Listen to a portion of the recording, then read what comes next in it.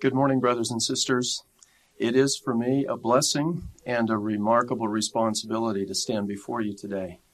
I appreciate the invitation from Elder Bateman to speak with you. As I entered the Marriott Center this morning, my mind was flooded with wonderful memories. I have been in this arena many, many times.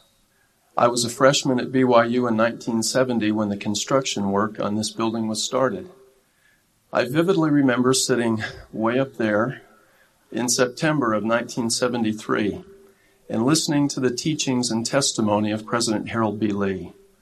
I had returned from my mission to southern Germany just 3 weeks earlier, and the message he presented that day was entitled, "Be Loyal to the Royal Within You." I hope I shall never forget what I felt and heard and learned that day. And his teachings have positively influenced me for the last 28 years. I remember sitting right over there, also in 1973, when President Spencer W. Kimball, as president of the Quorum of the 12 Apostles, delivered a powerful and an extremely direct message about the importance of eternal marriage. I also remember how squirmy I and the young woman with whom I attended that fireside were on our very first date. Now, for those of you who may be wondering, no, the young woman with whom I attended that fireside then is not Sister Bednar today. And I remember sitting right over there in 1977 as a married student, walking and wrestling with a young son. I sat right up there, way up there in 2000, when that same son graduated from BYU with his baccalaureate degree. I recall with great fondness numerous other occasions in this building when I have listened to inspired leaders and learned from great teachers. It frankly never occurred to me that someday I might be invited to stand at this pulpit and speak with a group like you. It is also clear to me that I will likely never be asked to do so again. Thus, I have been most prayerful and serious about preparing my message for today, assuming that I would never again stand at this pulpit to teach and testify. I have considered what might be the most important message I could ever share with you. My objective this morning is to describe and discuss both the redeeming and the enabling power of the atonement of Jesus Christ. And I hope to place particular emphasis upon the enabling power of the atonement. I yearn and invite and pray for the companionship of the Holy Ghost for me and for you as we visit together for these few minutes about this most sacred subject. The framework for my message today is a statement by President David O. McKay. He summarized the overarching purpose of the gospel of the Savior in these terms, quote, "The purpose of the gospel is to make bad men good and good men better and to change human nature," close quote. Thus, the journey of a lifetime is to progress from bad to good to better and to experience the mighty change of heart, and to have our fallen natures changed. May I suggest that the Book of Mormon is our handbook of instructions as we travel the pathway from bad to good to better, and to have our hearts changed. If you have your scriptures with you this morning, and you former Rick students had better have your scriptures here this morning. Let me see them. Good. Please turn with me to Mosiah chapter 3, verse 19. In this verse, King Benjamin teaches about the journey of mortality and about the role of the atonement in successfully navigating that journey. For the natural man is an enemy to God and has been from the fall of Adam and will be forever and ever unless he yields to the enticings of the Holy Spirit and putteth off the natural man, and becometh a saint through the atonement of Christ the Lord. Now, I want to stop at this point and draw our attention to two specific phrases. First, consider and putteth off the natural man. Let me suggest to you that President McKay was fundamentally talking about putting off the natural man when he said, "The purpose of the gospel is to make bad men good." Now, I do not believe the word bad in this statement by President McKay connotes only wicked, awful, horrible, or inherently evil. Rather, I think he was suggesting that the journey from bad to good is the process of putting off the natural man or the natural woman in each of us as well. In mortality, we are all tempted by the flesh. The very elements out of which our bodies were created are by nature fallen, and ever subject to the pull of sin, corruption, and death.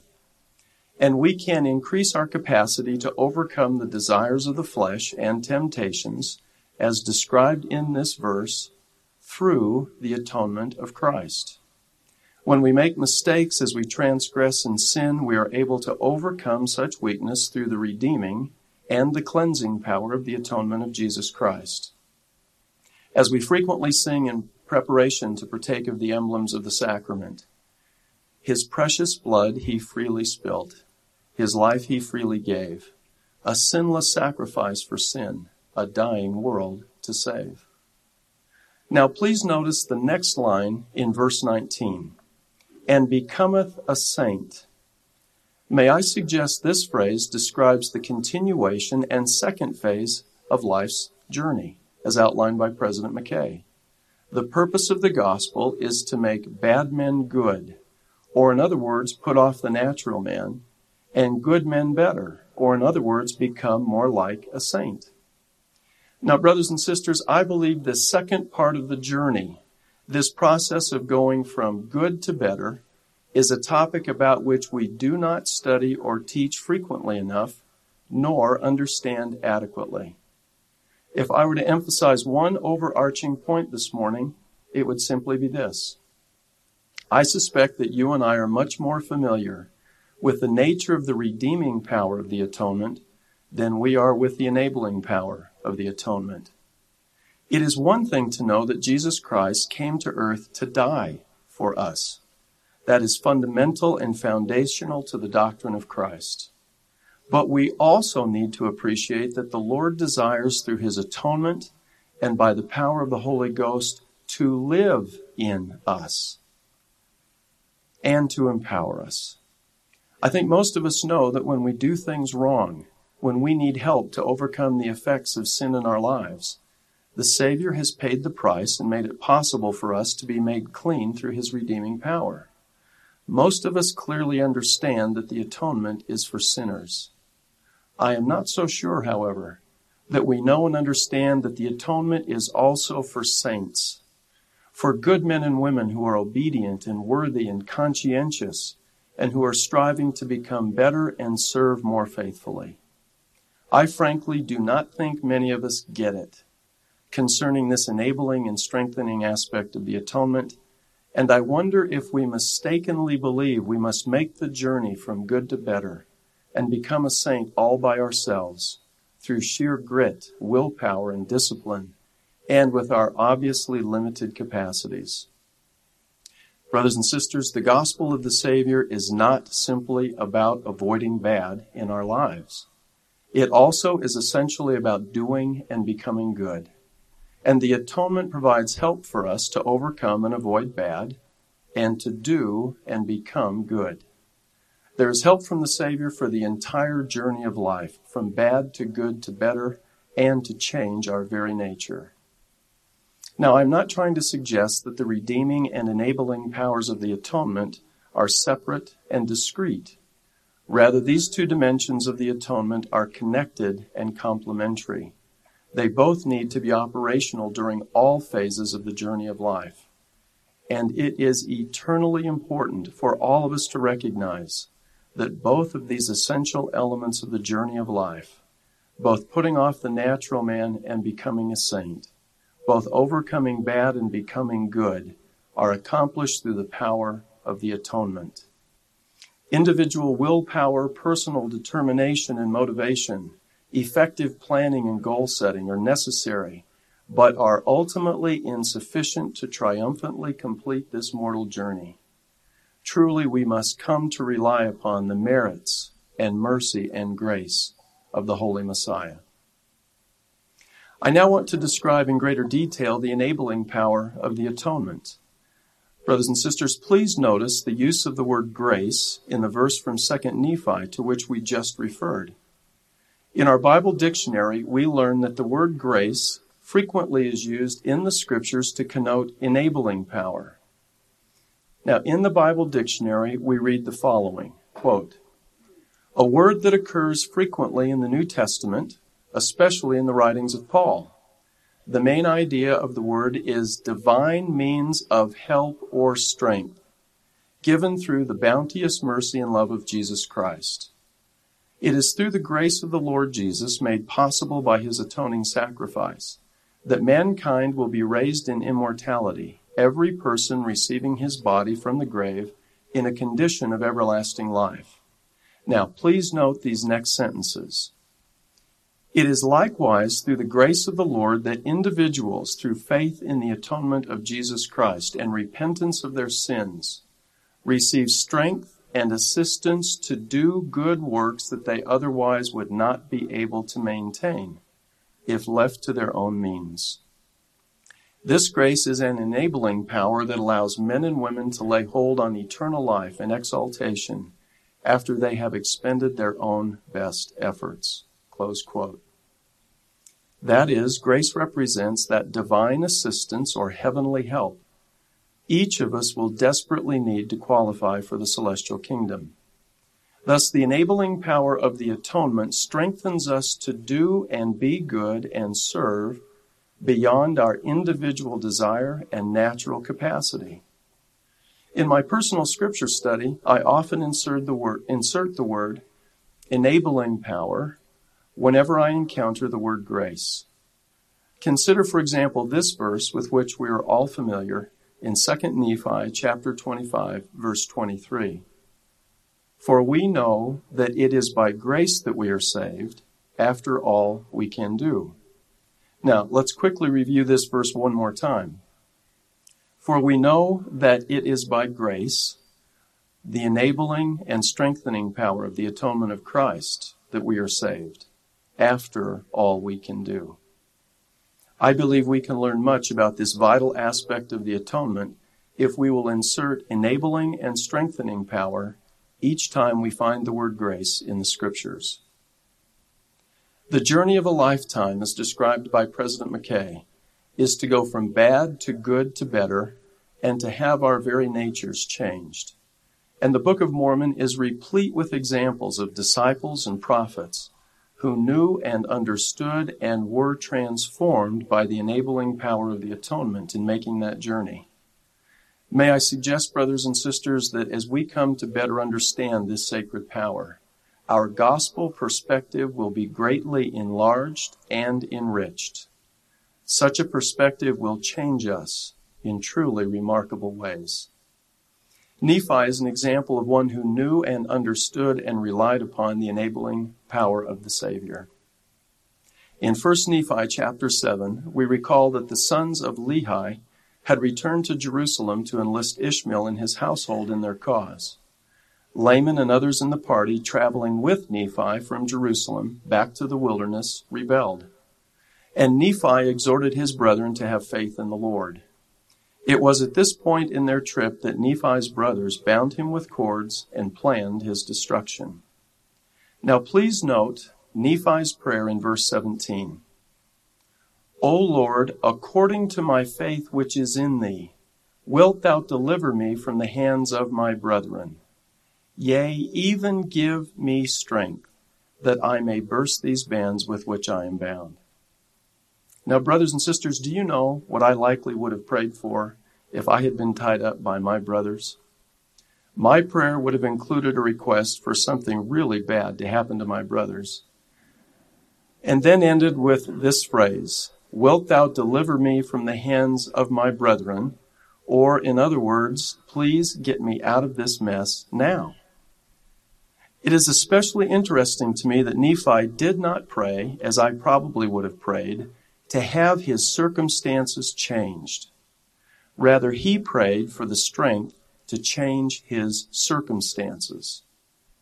And may I suggest that he prayed in this manner precisely because he knew and understood and had experienced the enabling power of the atonement of the Savior. I personally do not believe the bands with which Nephi was bound just magically fell from his hands and wrists. Rather, I suspect he was blessed with both persistence and personal strength beyond his natural capacity, that he then, in the strength of the Lord, worked and twisted and tugged on the cords, and that he ultimately and literally was enabled to break the bands. Brothers and sisters, the implication of this episode for each of us is quite straightforward. As you and I come to understand and employ the enabling power of the atonement in our personal lives, we will pray and seek for strength to change our circumstances rather than praying for our circumstances to be changed. We will become agents who act rather than objects that are acted upon. Consider the example in the 24th chapter of the book of Mosiah, as Alma and his people are persecuted by Amulon. The voice of the Lord came to these good people in their affliction and indicated, as is recorded in verse 14, "And I will ease the burdens which are put upon your shoulders, that even you cannot feel them upon your backs." Now, if I had been one of Alma's people and received that particular assurance, my response likely would have been, "I thank thee, and please hurry." But notice in verse 15 the process the Lord used to lighten the burden. "And now it came to pass that the burdens which were laid upon Alma and his brethren were made light. Yea, the Lord did strengthen them, that they could bear up their burdens with ease. And they did submit cheerfully and with patience to all the will of the Lord." Brothers and sisters, what was changed in this episode? It was not the burden that changed. The challenges and difficulties of persecution were not immediately removed from the people.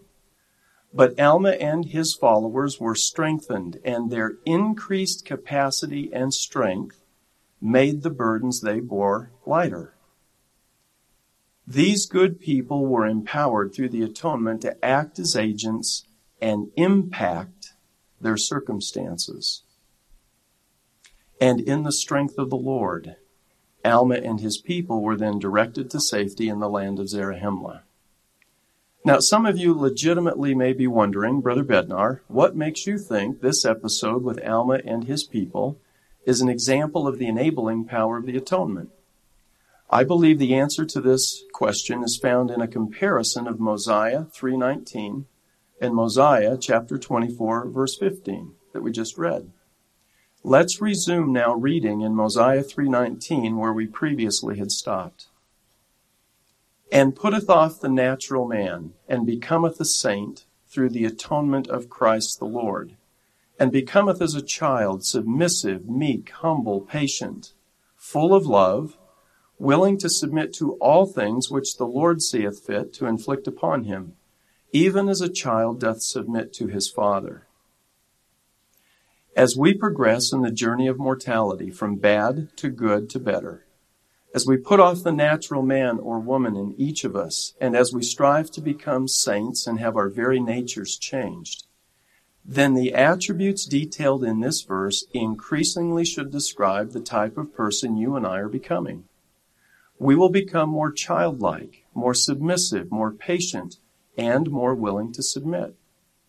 Now compare these characteristics in Mosiah 3:19 with those used to describe Alma and his people in the latter part of verse 15 in Mosiah 24. "And they did submit cheerfully and with patience to all the will of the Lord." I find the parallels between the attributes described in these verses striking, and an indication that Alma's good people were becoming a better people through the enabling power of the atonement of Christ the Lord. We are all familiar with the story of Alma and Amulek, contained in Alma 14. In this episode, many faithful saints had been put to death by fire, and these two servants of the Lord had been imprisoned and beaten. Please consider this petition offered by Alma as he prayed in prison, as contained in verse 26. "O Lord, give us strength, according to our faith which is in Christ, even unto deliverance." Here again we see Alma's understanding of and confidence in the enabling power of the atonement reflected in his request. Now note the result of this prayer as described in the latter part of verse 26 and in verse 28. "And they," meaning Alma and Amulek, broke the cords with which they were bound. And when the people saw this, they began to flee, for the fear of destruction had come upon them. And Alma and Amulek came forth out of the prison, and they were not hurt, for the Lord had granted unto them power, according to their faith which was in Christ. Once again, the enabling power is evident as good people struggle against evil and strive to become even better and serve more effectively in the strength of the Lord. Let me present one final example from the Book of Mormon. In Alma chapter 31, Alma is directing a mission to reclaim the apostate Zoramites. You will recall that in this chapter we learn about the Rameumptom and the prescribed and prideful prayer offered by the Zoramites. Please notice the plea for strength in Alma's personal prayer as described in verse 31. O Lord, wilt thou grant unto me that I may have strength, that I may suffer with patience these afflictions which shall come upon me because of the iniquity of this people.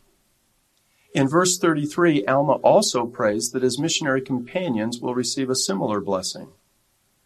Wilt thou grant unto them that they may have strength, that they may bear their afflictions which shall come upon them because of the iniquities of this people. Again, we observe that Alma did not pray to have his afflictions removed. He knew he was an agent of the Lord, and he prayed for the power to act and affect his situation. The key point of this example is contained in the final verse of Alma 31, verse 38.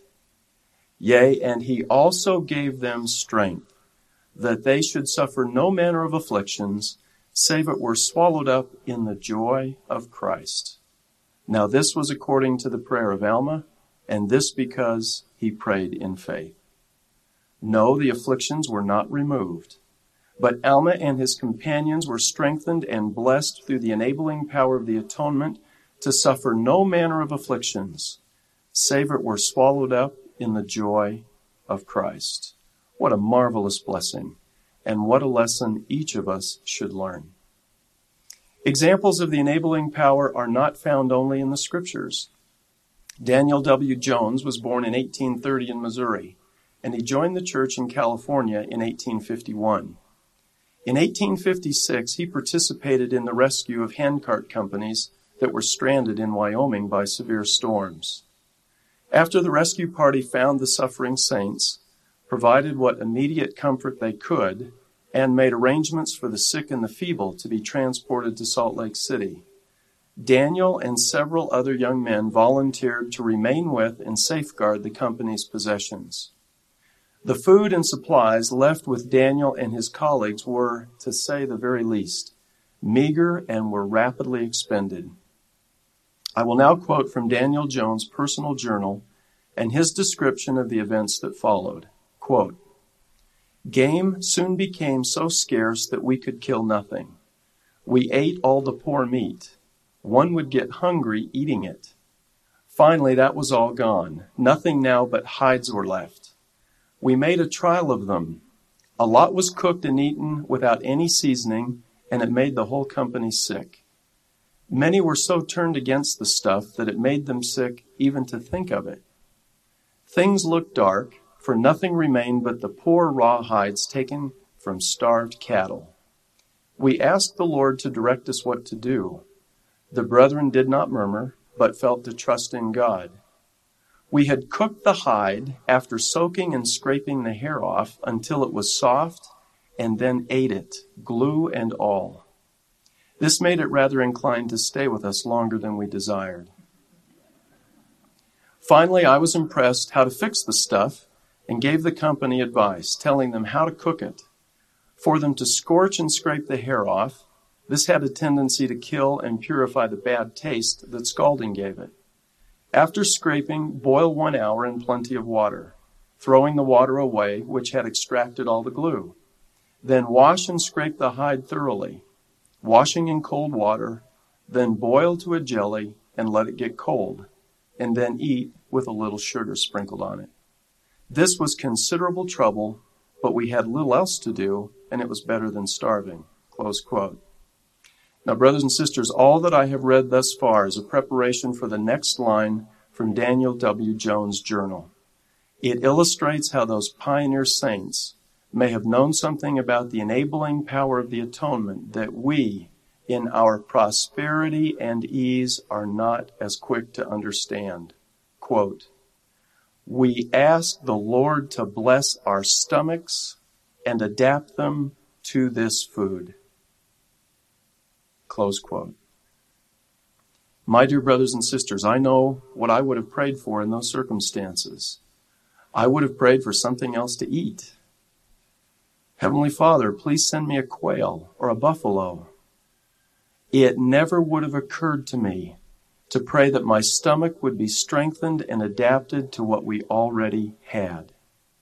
What did Daniel W. Jones know? He knew about the enabling power of the atonement of Jesus Christ. He did not pray that his circumstances would be changed. He prayed that he would be strengthened to deal with his circumstances. Just as Alma and his people, Amulek and Nephi, were strengthened, Daniel W. Jones had the spiritual insight to know what to ask for in that prayer. Quote, "We hadn't the faith to ask him to bless the rawhide, for it was hard stock. On eating now, all seemed to relish the feast. We were 3 days without eating before the second attempt was made. We enjoyed this sumptuous fare for 6 weeks." Close quote. The enabling power of the atonement of Christ strengthens us to do things we could never do on our own. Sometimes I wonder if in our latter-day world of ease, in our world of microwave ovens and air-conditioned cars and comfortable homes, I wonder if we ever really learn to acknowledge our daily dependence upon the enabling power of the atonement. The greatest lessons I personally have learned about the enabling power have come from the quiet example of my sweet wife in our own home. I watched her persevere through intense and continuous morning sickness and vomiting during each of her 3 pregnancies.